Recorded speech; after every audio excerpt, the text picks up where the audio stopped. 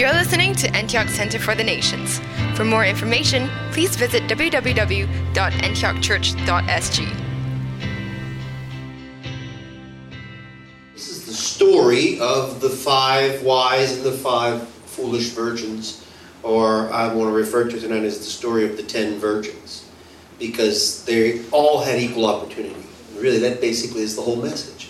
That there were 10 people, they were all virgins, and they were all in one place at one time. Before we get into that, though, I want to talk a little bit about the fact that our God is an equal opportunity God, and that His kingdom is an equal opportunity kingdom, by looking at Acts chapter 10, verse 33. So I sent for you immediately, and it was good of you to come. Now we are all here in the presence of God to listen to everything the Lord has commanded you to tell us. Then Peter began to speak. I now realize how true it is that God does not show favoritism, but accepts from every nation the one who fears Him and does what is right. Now we know from this passage of this story, most of you know what precedes this and what follows this. This is the story of God's change of the way He does things. Now, Jesus spoke about this new age of equal opportunity when He began to encounter Gentiles during His 3.5 years of earthly ministry. During that time, He met Gentiles that surprised Him.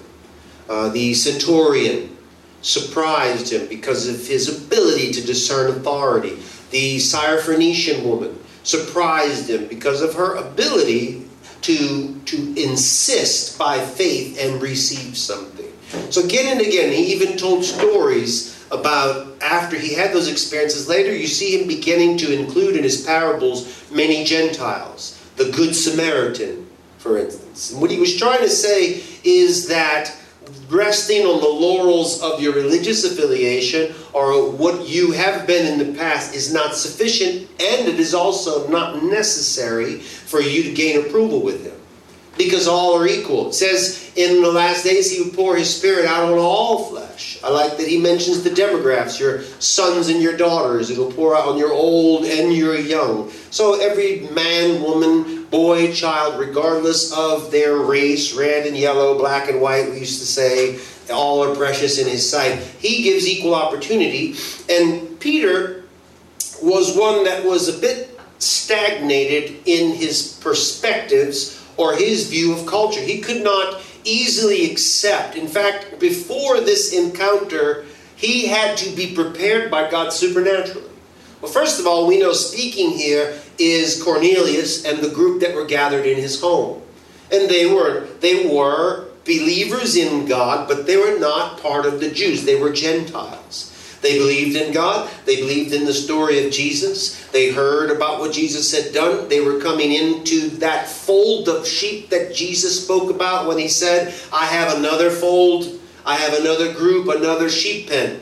And He was referring to the fact that there would be this movement that would later happen through the Apostle Paul when he went into the region of Galatia and did all he did. But here Peter was going through this transition.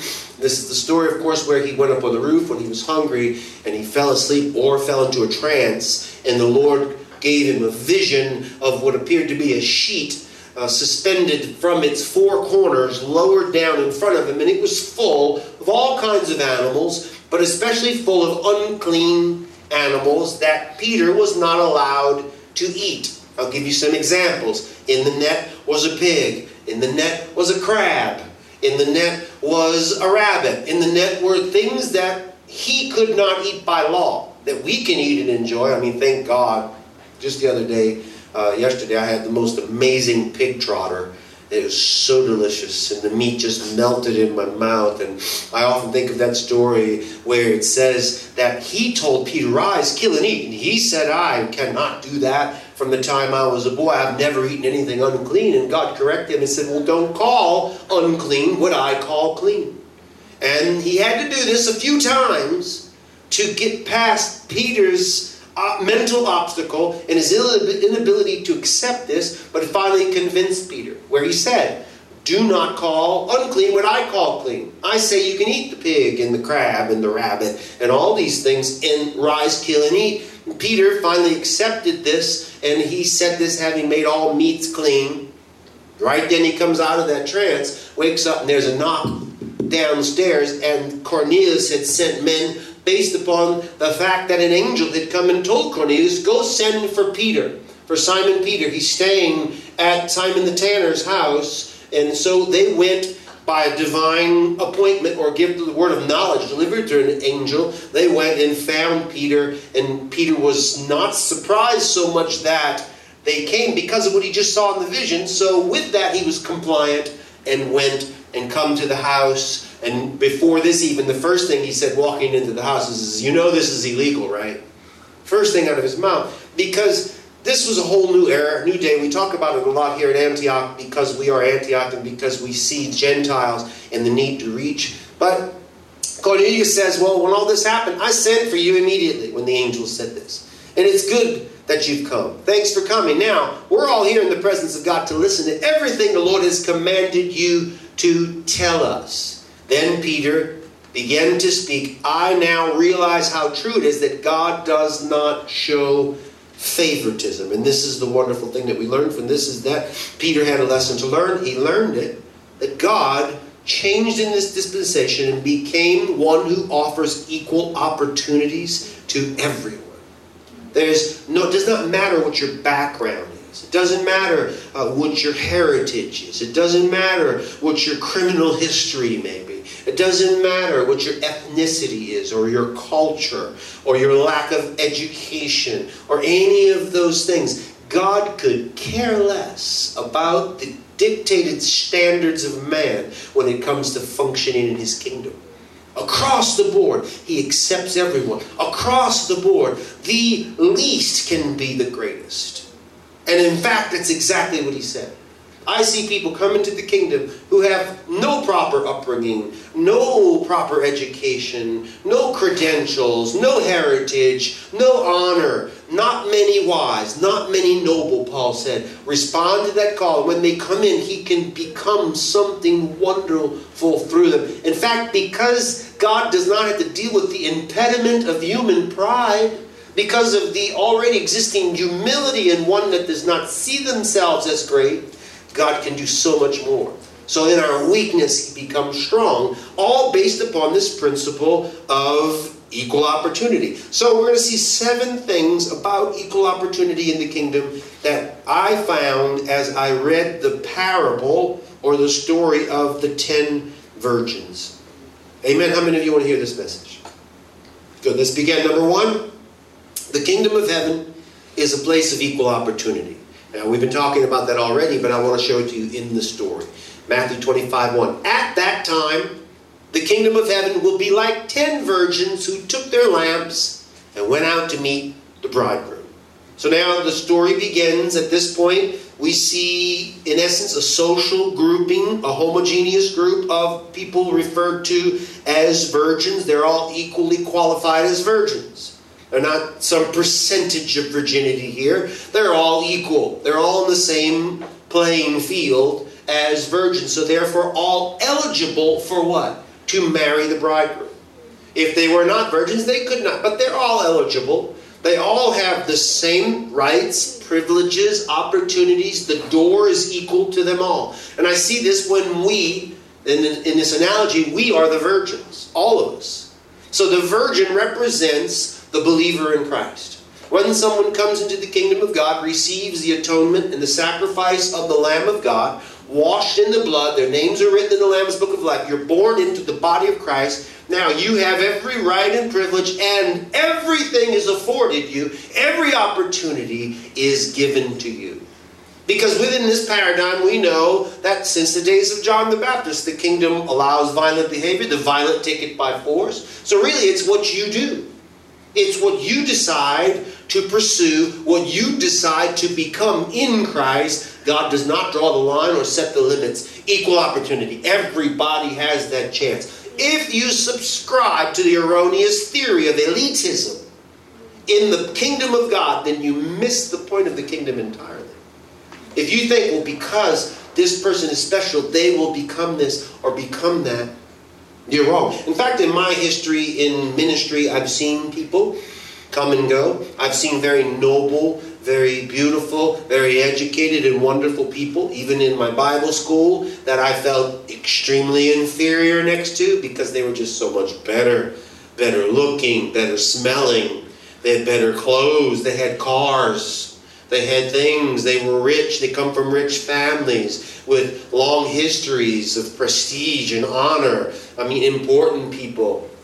And strangely, in the church, everybody noticed that, and it seems like amongst humans, they paid a greater emphasis on those people because they were. And that's what John had a problem with, or James had a problem with, when he wrote to the churches and said, if a rich man comes into your congregation, don't show favoritism and give him the special seat and put the poor guy in the back. Let everyone be treated equal in the church. Everyone be treated equal in the kingdom of God. Because the kingdom of heaven is a place of equal opportunity. Should not be any limitation whatsoever based upon you as a male or a female, as young or old, as Indian, Chinese, Anglo, whatever your background is, whatever your upbringing. In this room right now, all of you probably, in fact, I can say, definitively looking at it, you possess a greater degree of purity in your ethnicity than I do. Because I can count 11 that I know, nations in my past. I am a hybrid. So technically, because this is something that people place importance upon in this world, is it not true? That they're pure-blooded, aristocratic. This one is only from this lineage, and the family line was not broken. And in fact, in the Old Testament, that was also valued to think, well, the lineage of Christ, the lineage of the people before. But now we live in a dispensation of spirit, not of flesh. Things change. And it's amazing that someone with such low credentials like myself would be afforded the opportunities I've achieved and accepted and have lived things in the kingdom that many of my superior contemporaries have not reached. They were better. They had more in their favor. They had, in fact, greater doors opening to them in the natural. And they took it, I believe, often for granted. They just accepted it and were happy because they had these certain perks and privileges to being what they were. I had to fight for it. I had to struggle for it because I was the poor kid from the poor neighborhood, the poorest kid in my church. I was the kid that didn't have the education, had spent 3 years in 8th grade, dropped out in 9th. They knew that I had been involved in illicit activities as a minor and that I got into trouble. They knew my history, and sure enough, when I would sit at the church, certain people would protect their pocketbooks, and they knew that I potentially could end up taking something. I was that. And they did not judge me, they just put me in that category.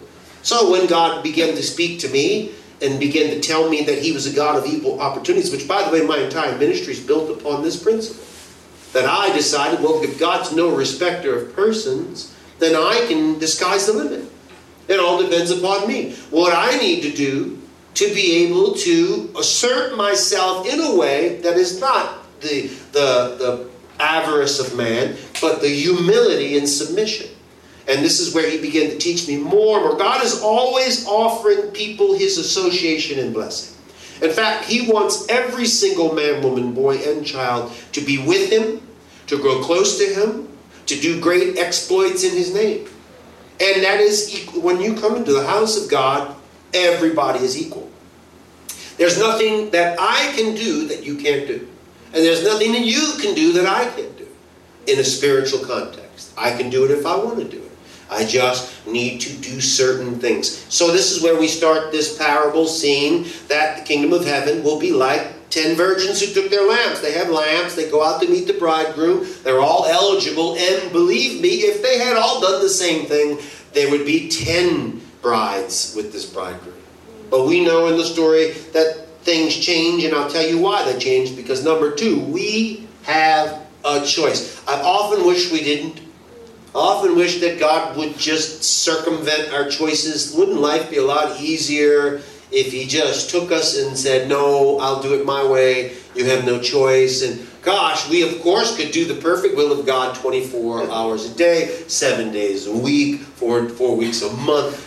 You know, we would be always fulfilling the purposes of God without flaw or error. But where is the adoration in that?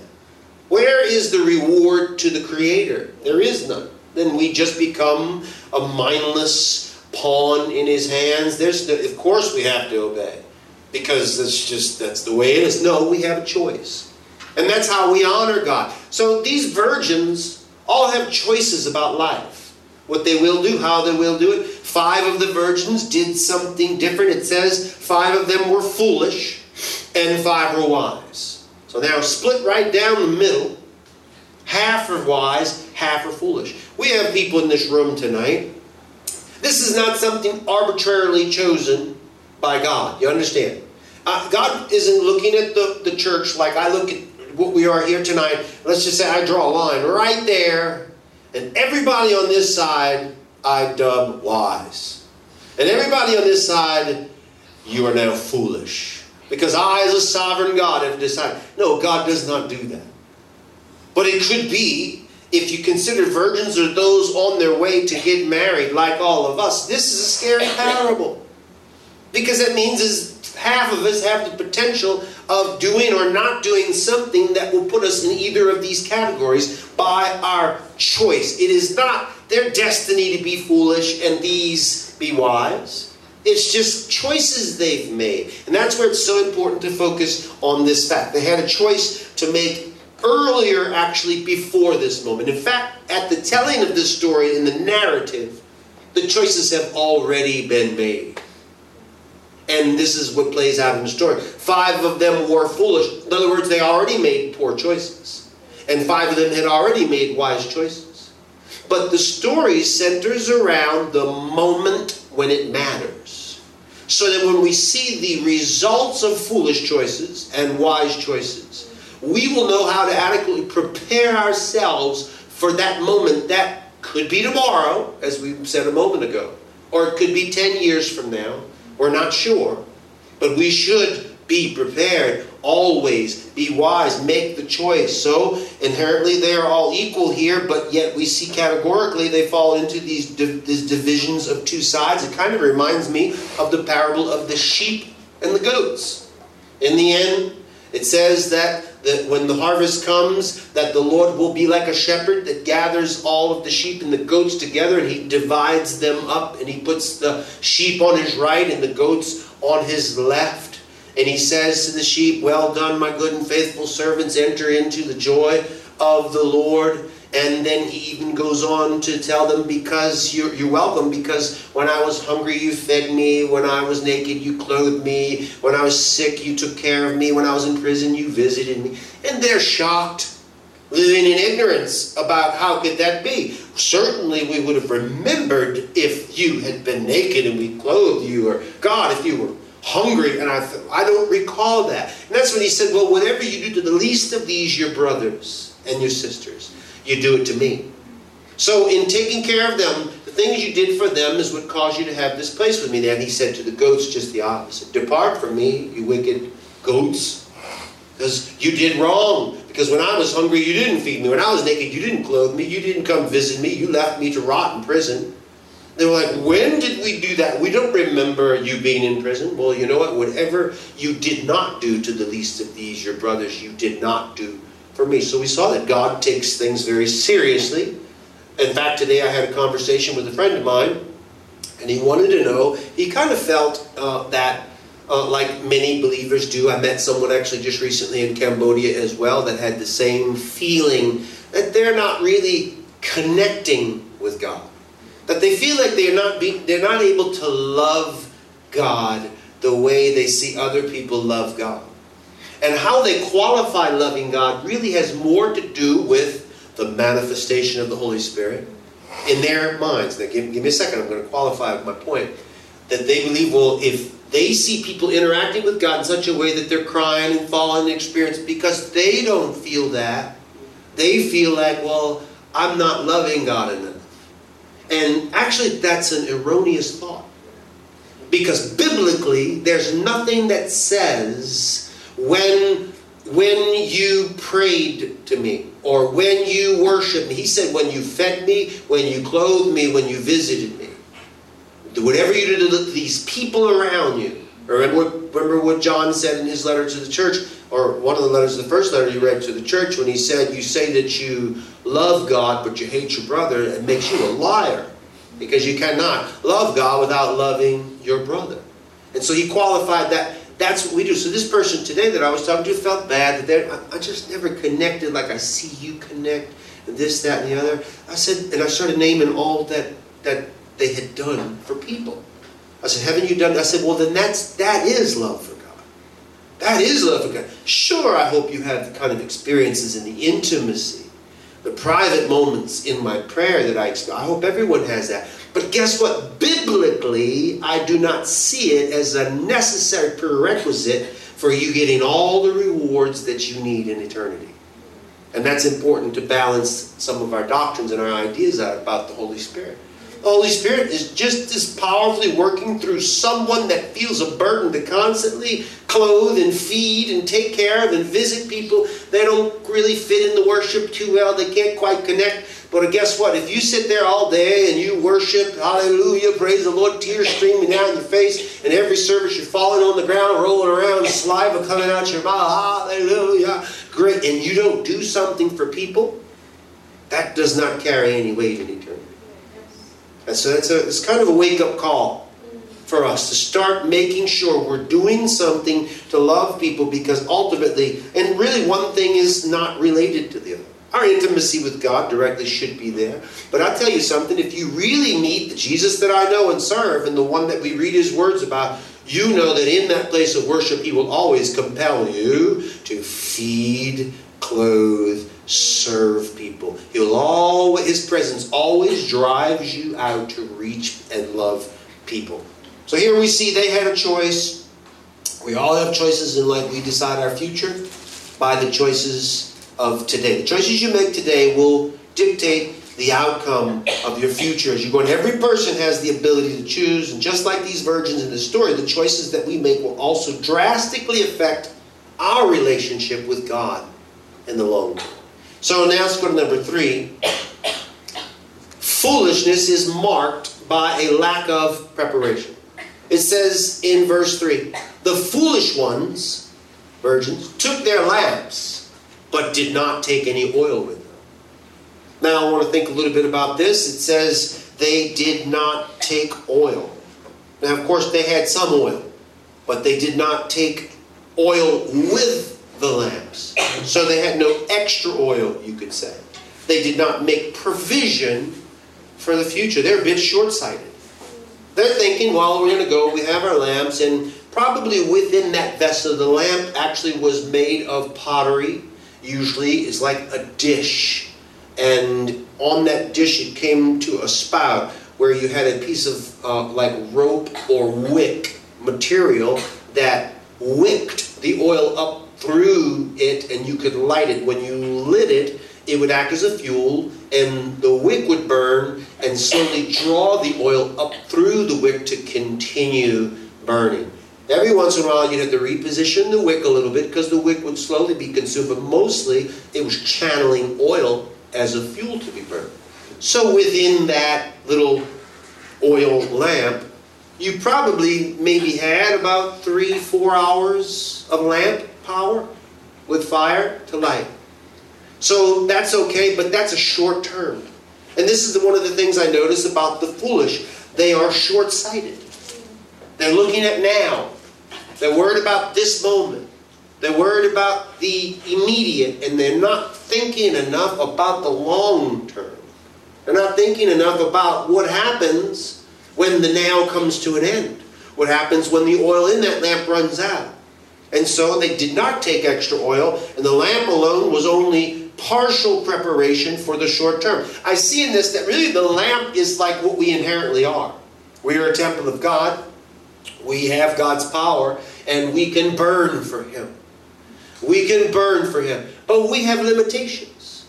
We have limitations. In fact, later in the story, you're going to see that all 10 of them had limitations. And we all have limitations. But they did not carry with them anything to replenish or replace what naturally was in them. Now I want you to keep that in mind. Right now we're talking about this preparation because we saw that foolishness is marked by a lack of preparation. So as we walk the path of life, God teaches us to prepare today for tomorrow is going to be a test. We have a test coming. In fact, every day is a test. How many of you have ever taken exams? Oh, everybody. Singapore, that's like a dirty word. You say exam and every face turns white. Don't say that word. Exam, it's hard. Exam happens to be a 4-letter word. So everybody is afraid of the exam. And now you know in an exam, the outcome of that exam depends entirely upon you and your preparation. And the guy that puts off studying, the guy that just says he wants to prefers to go see the movie, and he prefers to watch his TV show, and he prefers to sleep, and he's not really studying. He'll cram at the very end. You know how that is. And just like 24 hours, you don't sleep for like 36 hours before the exam. You cram it all in there, and subsequently your results are not all that great. But then there's the other guy that spends a lot of time studying carefully, diligently. In fact, I have experienced this myself. When I studied for my aviation exam, there was the knowledge part. We had the practical and the knowledge test. The knowledge was based on a book called the FAR-AIM Manual. And the FAR-AIM was the FAA's laws for aviation, the Federal Aviation Administration. And by the way, those laws cover the globe, not just America. It just happens to have been written in America because that's where Kitty Hawk was and where the first planes took off. So the industry grew.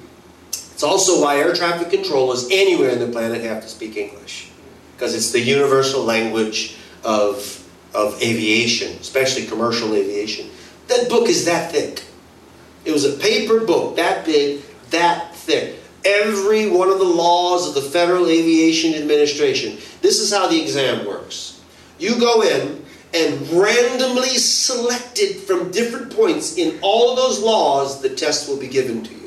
And every test is different, generated by a computer now that just randomly pulls obscure laws, the ones you don't think, how can this be important? Those are the ones that are going to be on the exam.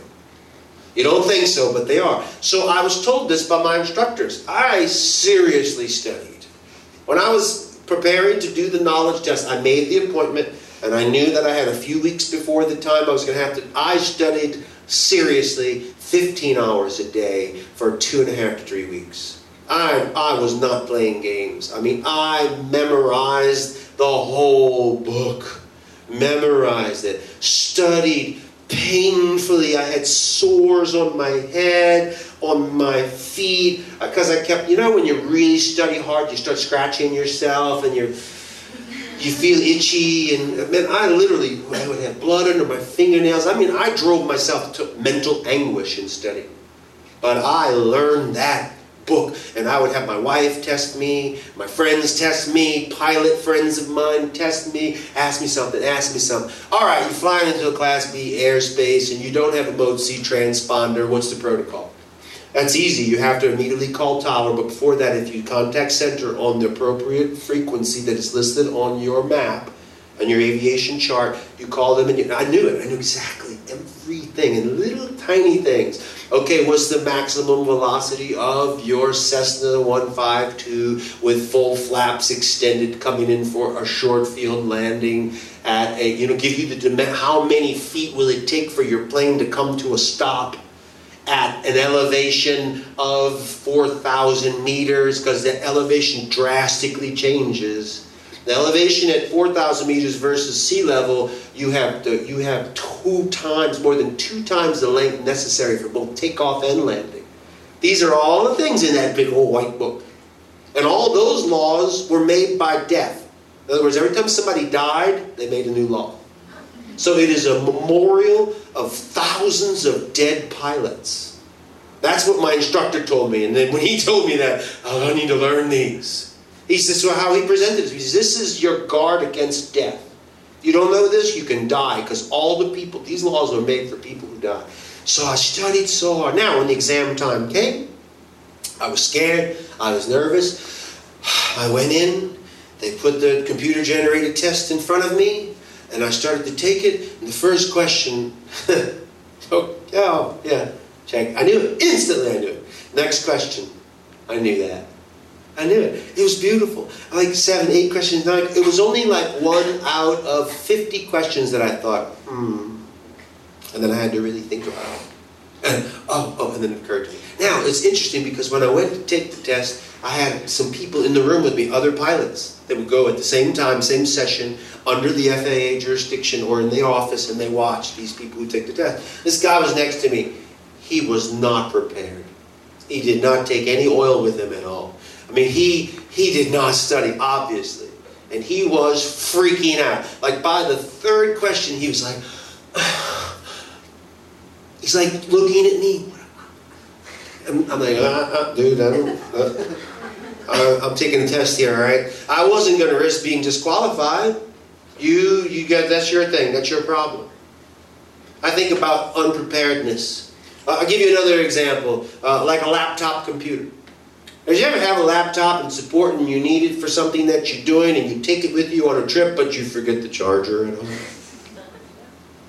And you watch that bar with the percentage of battery shrinking and shrinking, and you're working faster and faster, and you see and you turn it off and praying as if that's going to make a difference. I was talking to somebody today about that. You know what? God does not care about electronics. I found that God really doesn't care about technology. That's between us and earth. He has never blessed my devices. I have prayed for computers and phones, for the battery to last. No, God's like, well, you should have brought your charger, dummy.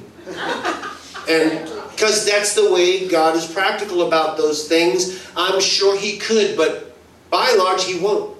And you know, you're on that trip and you run out and it's horrible and you have to close it. You know, it's got 1% left. You ever have 1% and you just need one more thing? And you open it and turn it on, and it comes on, and you hurry and it dies. Who's to blame? You get mad at the computer. See, that's really dumb. Like the computer forgot its charger. So, you know, this is the same thing that we see with these.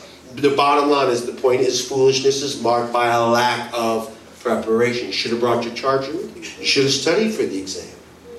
That's very simple. Now we go, as we continue on, number 4. Wisdom is marked by the possession of oil. That's really simple. The wise ones, however, took oil in jars along with their lamps. Now this is interesting. Remember that we inherently are the lamp. We burn for God. But what are these jars? Well, the jar was a container. The average jar or cruse, they called it, of oil, for the purpose of refilling lamps. It carried approximately 10 times the amount of oil that the lamp would carry. So if that lamp would yield, let's minimize it to 3 hours, you're talking 30 hours of fuel to have light. That easily, in other words, that jar easily, if they would wait all night long, they'd have their lamps. And just add a little oil, keep it burning. Add a little oil, keep it burning. But that jar is kept to the side. So I really started thinking about this. And because they took oil in their jars, besides the oil that was already in their lamps, they had an abundance of fuel to last. That's smart. So why? Because they had calculated the amount necessary to last through the entire night. They figured it out. They did the math. They knew how much. And they knew, let's just say, that maybe the foolish virgins just decided, well, certainly the bridegroom will come probably around dusk. We may need the lamps for a little while. It's good enough. Well, these wise virgins didn't take the chance. They wanted to be ready for the worst. If he doesn't come all night, at least until the break of day, we have the dawn. But I'm going to have enough oil to burn through the whole night. And that was their philosophy. And so I started thinking about oil. Oil is fuel. Fuel is needed to continue to burn the lamp through the dark night. What does oil represent for us? Well, we know, I looked at the over 200 uses, about 224 uses of the word oil throughout the Bible, greatest concentration of which is in the book of Exodus, where 75% of those usages apply to the anointing oil. So we see clearly that oil, in a parable that Jesus would mention, you can think of this as God's Spirit. But God's Spirit is manifesting on earth in different dimensions. I see it both as His Word and His power. And this is really what Jesus taught us too. Jesus said in Mark chapter 12, verse 24, Jesus replied, "Are you not in error because you do not know the Scriptures or the power of God?" You hear me often talk about this. But that really is what it all comes down to. You need a balance of these two things, word and power. I see really this combination as the oil, exactly as it should be, to burn. His word burns. His word is a lamp to our feet, a light to our path. His power is an all-consuming fire. It relates to this idea. And for me, that's always the way it has been. In my early Christian life, I decided, and I knew and projected, and I really believe I fall into the wise virgin category because I look forward in my life knowing that I'd have to serve God around the world. I want to be ready for that. I don't want to get out there and not know the Bible. So Bible school and personal stuff. Actually, Bible school makes a very small part of what I got out of the Bible.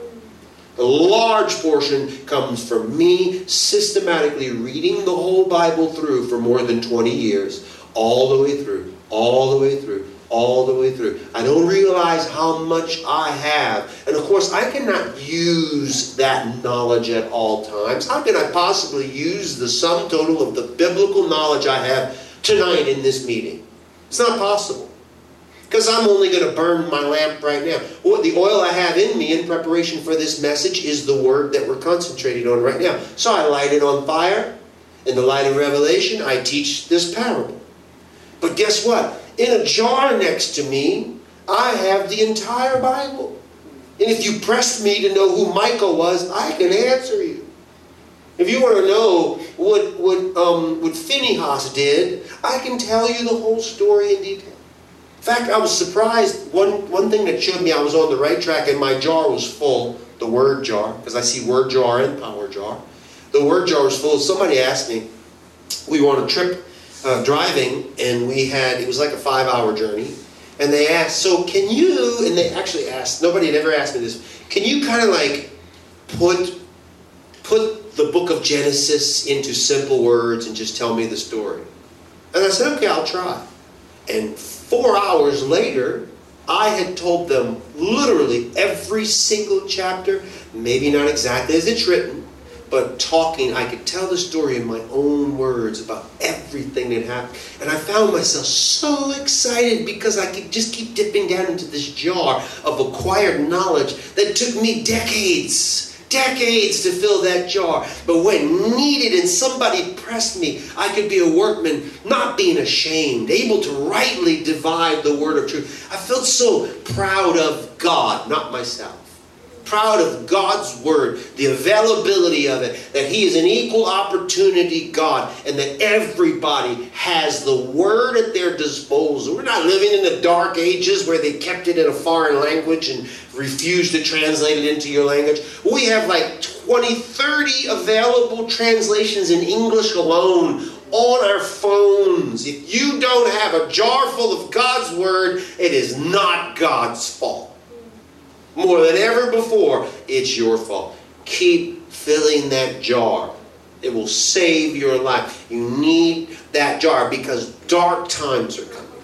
The night is coming.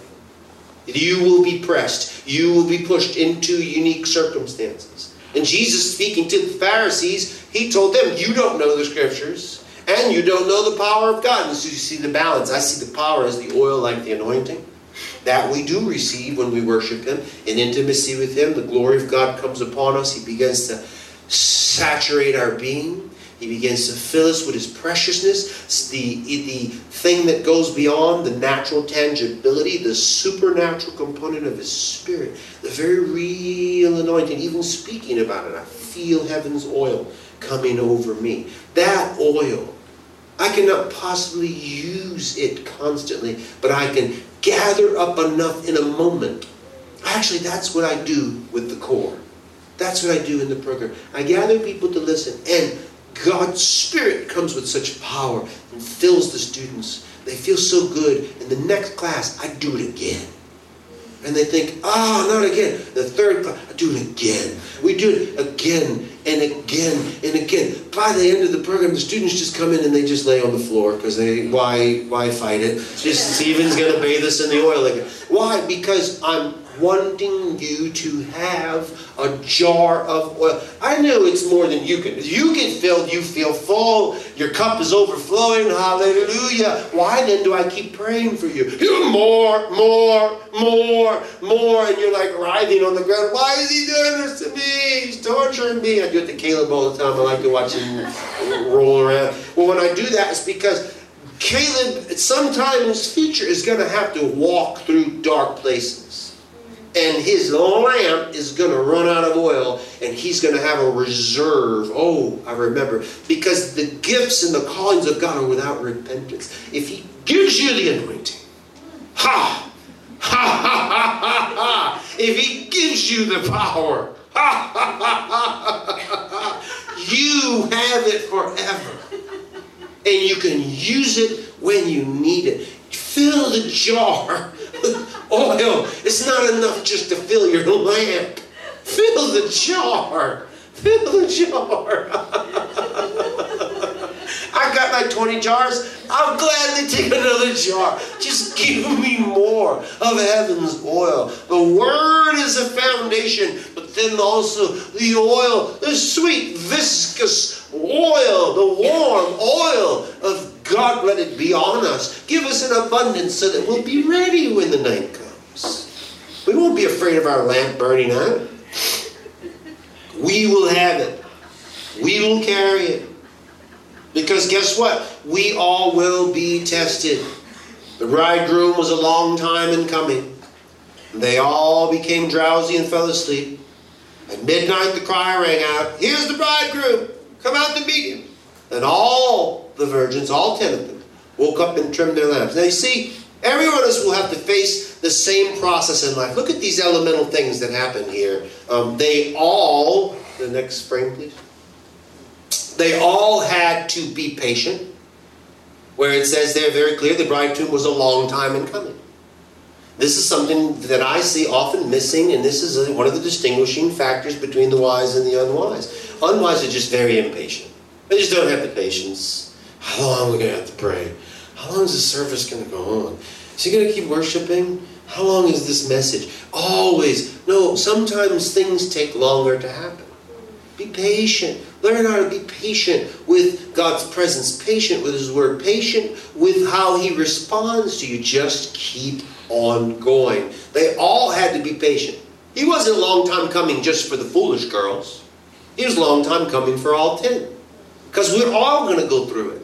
We're all going to be tested. They all became sleepy. Why? Because they were not supernatural virgins that don't need sleep. They were all normal human beings. Wise or foolish, people need to sleep. And so they grew sleepy. You grow weary. You grow tired, especially in well-doing. You bless people, you love people, but you get tired. And that is part of the test of life. They all fell asleep. You understand?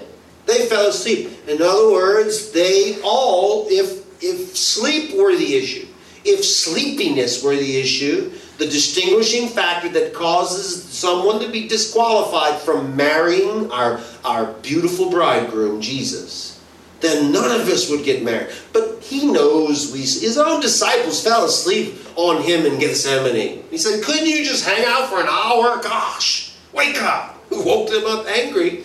Because they went, why? Because they just naturally, we're humans. God knows our weaknesses. He knows we're human. So technically, none of these things distinguish the wise from the unwise. They're all fallen asleep. And they all heard the same call. When He came, here's the bridegroom. Come out to meet Him. The call was made. All 10 heard it. We all hear the call of God. So hearing the call is not what differentiates wise from unwise. Falling asleep, weakness, that does not matter to God. In fact, in your weakness, He can be strong. The patience, we all have to be patient. We see that they heard the call. And finally, they all trim their lamps because we are all given an equal playing field. So here clearly, we see that we all go through this test, But a fact, an absolute fact, is number 6. Each is responsible for their own future. The foolish ones said to the wise, "Give us some of your oil. Our lamps are going out." "No," they replied. And that day I was taking my exam. That guy kept asking me for answers. And they had an observer, an FAA certified observer that was watching over us when we took. They can't let people cheat. He was watching, and that guy kept looking. "Hey, what, at an elevation of 8,000 feet, what happened?" Shh. I just kept shushing him. No, go get your own oil. You know, I didn't want to risk what I had. I paid the price for my knowledge, and I could jeopardize that by giving him an answer. I could maybe help him. I'd be a good guy. He'd love me forever. But also it set him up to be able to be another one of the statistics of dead pilots. So I'm not doing him any favors by helping him get through cheating. I had to block him off. I almost called the observer and said, "Tell this guy to stop asking me questions." I kept putting my hand up like this. No. Go back to the far aim. In it is all the knowledge you need. Go back. That's like, go find where they have oil. "No," they replied, "there may not be enough for both of us and you. Instead, go to those who sell oil and buy some for yourselves." For yourself.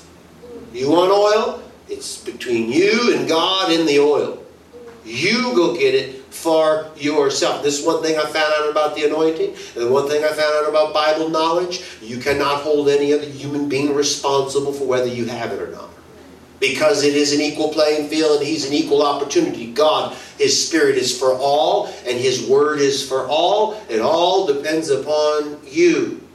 And that guy should have studied. I did study. Which, by the way, when I got my results to the exam, I was quite disappointed. I only got a 97%. And I was sad. And I went back, because I wanted the 100. And I went back to my instructor. And he said, "How'd you do?" And I handed him the paper. And he went, "Wow." He says, "This is awesome." And I said, "Yeah, I missed one." And he says, No, you don't understand." And he showed me statistics. I was in the top 1% of pilots in the nation. The top 1%. That's how hard I studied. That for you, almost nobody gets 100%. The test is hardwired to have something in there to make it almost impossible. It's like it's a fraction of 1%. In fact, the test is so hard, you can pass at 59%. That's how hard the test is. You will pass with 59%, and they'll just say study more, but yeah, you can get your license. But I got 97%. Why? Because I had oil. I carried the oil in there. All of the knowledge, although the test was just a very small percentage of the knowledge that I would need in that moment, I had enough of the knowledge. Same thing we see. Each is responsible for their own future. But while they were on their way to buy the oil, the bridegroom arrived. The virgins who were ready went in with him to the wedding banquet, and the door was shut. Just shut. One time we were in the United States sometime back. I took Ann with me, and Ann got up and preached to a room full of women in a women's ministry. And, they looked at Ann like a little Asian girl, not knowing the depths and the knowledge that she had. And she played it perfect. She was a master. She's like, "Hi, little Asian girl." And so they all, she's so sweet. And she played that role, if you think, okay, because she's humble. And she shared this passage. That's the one you did it, right? You shared this passage. And I'll never forget what she said about that door. She said, the bottom line is that when that door shuts, it all depends on which side of the door you find yourself. Either in or out. And all those women were like frozen, and the power of God filled the place. I was like, awesome. A preacher. Each is responsible for their own future. So in the hour of testing, the truth would be revealed. 5 of the virgins did not make proper provision for this moment, and their lamps ran out of fuel. They tried to get help from the wise virgins. The wise virgins weren't going to jeopardize what they had done. And I never jeopardize your Bible knowledge and your association with the Spirit of God for somebody else. You hang on to that. If they are not doing what you are doing, leave them in the dust. You go on and continue to do what you know is right. You have a friend, let's not go to church. We should just go out and do this. It's okay if we miss that. So, no, you say, you go. I'm going to get oil. I'm going to get oil. I'm an oil salesman. You can get it from me. You can get it from me now. Later, if you come to get it from me and you come here and say, the rapture comes and Jesus is taking all people off the earth and you come to church looking for me. Well, guess what? I'm raptured. I won't even be here. Because I had my oil. It's up to you. They could only advise them to go buy more, but of course, what happened was really sad. Every soul is dependent upon itself to prepare for the spiritual future. We cannot depend upon another person to make us get ready.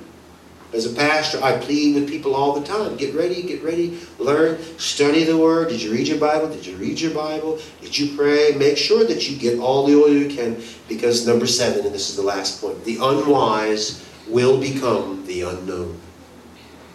Later, the others also came. Lord, Lord, they said, open the door for us. I think they thought he would. I think they thought, well, certainly we are also, we're eligible. Well, everybody had an equal right. In fact, that's why we were here. We were waiting. Certainly it's just a mistake. Yeah, it's a mistake. I think he didn't realize. So we'll just, Lord, it's us. Come on, open up the door. But his response is so cold. He replied, truly I tell you, I don't know you. Now, in a moment we're going to cover the last thing there that Jesus says, but this is still within the narrative of the parable. Truly, I tell you, I don't know you, because the unwise, because of those mistakes that they made, will become the unknown. And it's not because they fell asleep, it's not because they're tired, it's not because they're ugly or pretty. There's no mention of 5 ugly and 5 beautiful virgins.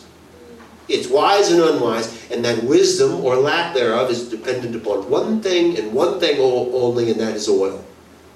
And that is the acquisition of that oil in time. When did they get it? When? They got it beforehand. They were well prepared. Be prepared. And that's where Jesus, he basically gives the primer for the whole narrative. He tells you the lesson. He says, therefore, the moral lesson here is keep watch, because you do not know the day or the hour. Never know when he's going to come, what's going to happen.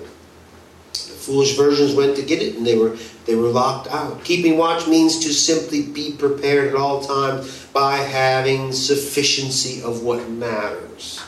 Gather your oil. The only difference between the wise and the unwise is very simply the quantity of oil. Just the quantity. They all had oil even. To every man is given a measure of the Spirit.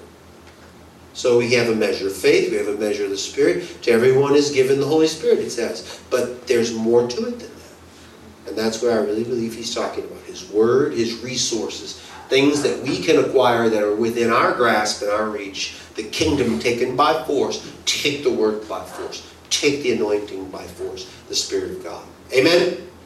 These 7 things about equal opportunity in the kingdom. We saw, number 1, the kingdom of heaven is a place of equal opportunity. It is. That's the way the kingdom works. Number 2, we have a choice. It's up to you. Whatever you want from God. Number 3, foolishness is marked by a lack of preparation. So that means we need to prepare ourselves. We need to always be ready. Wisdom is marked by the possession of oil. So really in this parable, all you need to do to be qualified as acceptable to Jesus for marriage is have oil. Just find the oil before the time comes. Before the Lord comes and returns. It could be soon. In the meantime, today you should be collecting oil. Tomorrow you should make a plan. I need more oil. How can I get more oil tomorrow? Well, I'm going to wake up. The first thing I'm going to do is say, good morning, Jesus, and I'm going to go to the Word of God, and I'm going to read the daily passage, and I'm going to think about it, meditate on it, try to memorize parts of it, because I want it inside of me, because I need it, I know. And you see, this is the thing people think when they read these passages about the law, and Oh, gosh, this is so boring. I'm never going to need that. No, you're going to need it.